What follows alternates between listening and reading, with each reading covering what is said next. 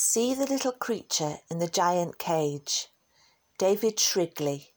Marker pen on paper. A simple, sketchy line drawing in black ink of a large cage with a small black creature inside.